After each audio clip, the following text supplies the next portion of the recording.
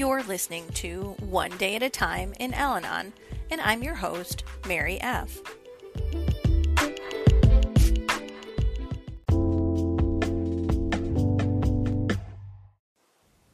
Hi friends, the next reading, July 1st on page 183, is actually a very special reading to me. One of my Al-Anon friends always reads this when newcomers are at a meeting, and I hope you'll find a special place for it in your heart as well.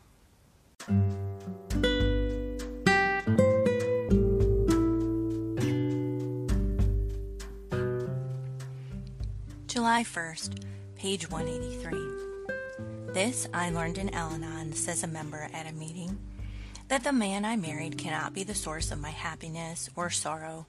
The gift of life is personally mine, and his life belongs to him, to enjoy or destroy as each of us wishes. I see him angry. Must I be? He is hostile. Must I be? Am I being faithless to my marriage vows when I achieve a bit of self-confidence while he continues to suffer in the pains of self-doubt?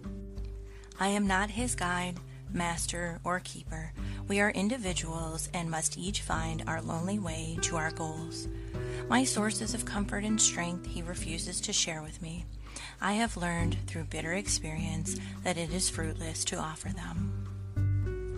Today's reminder: adjusting myself to things as they are and being able to love without trying to interfere or control anyone else, however close to me.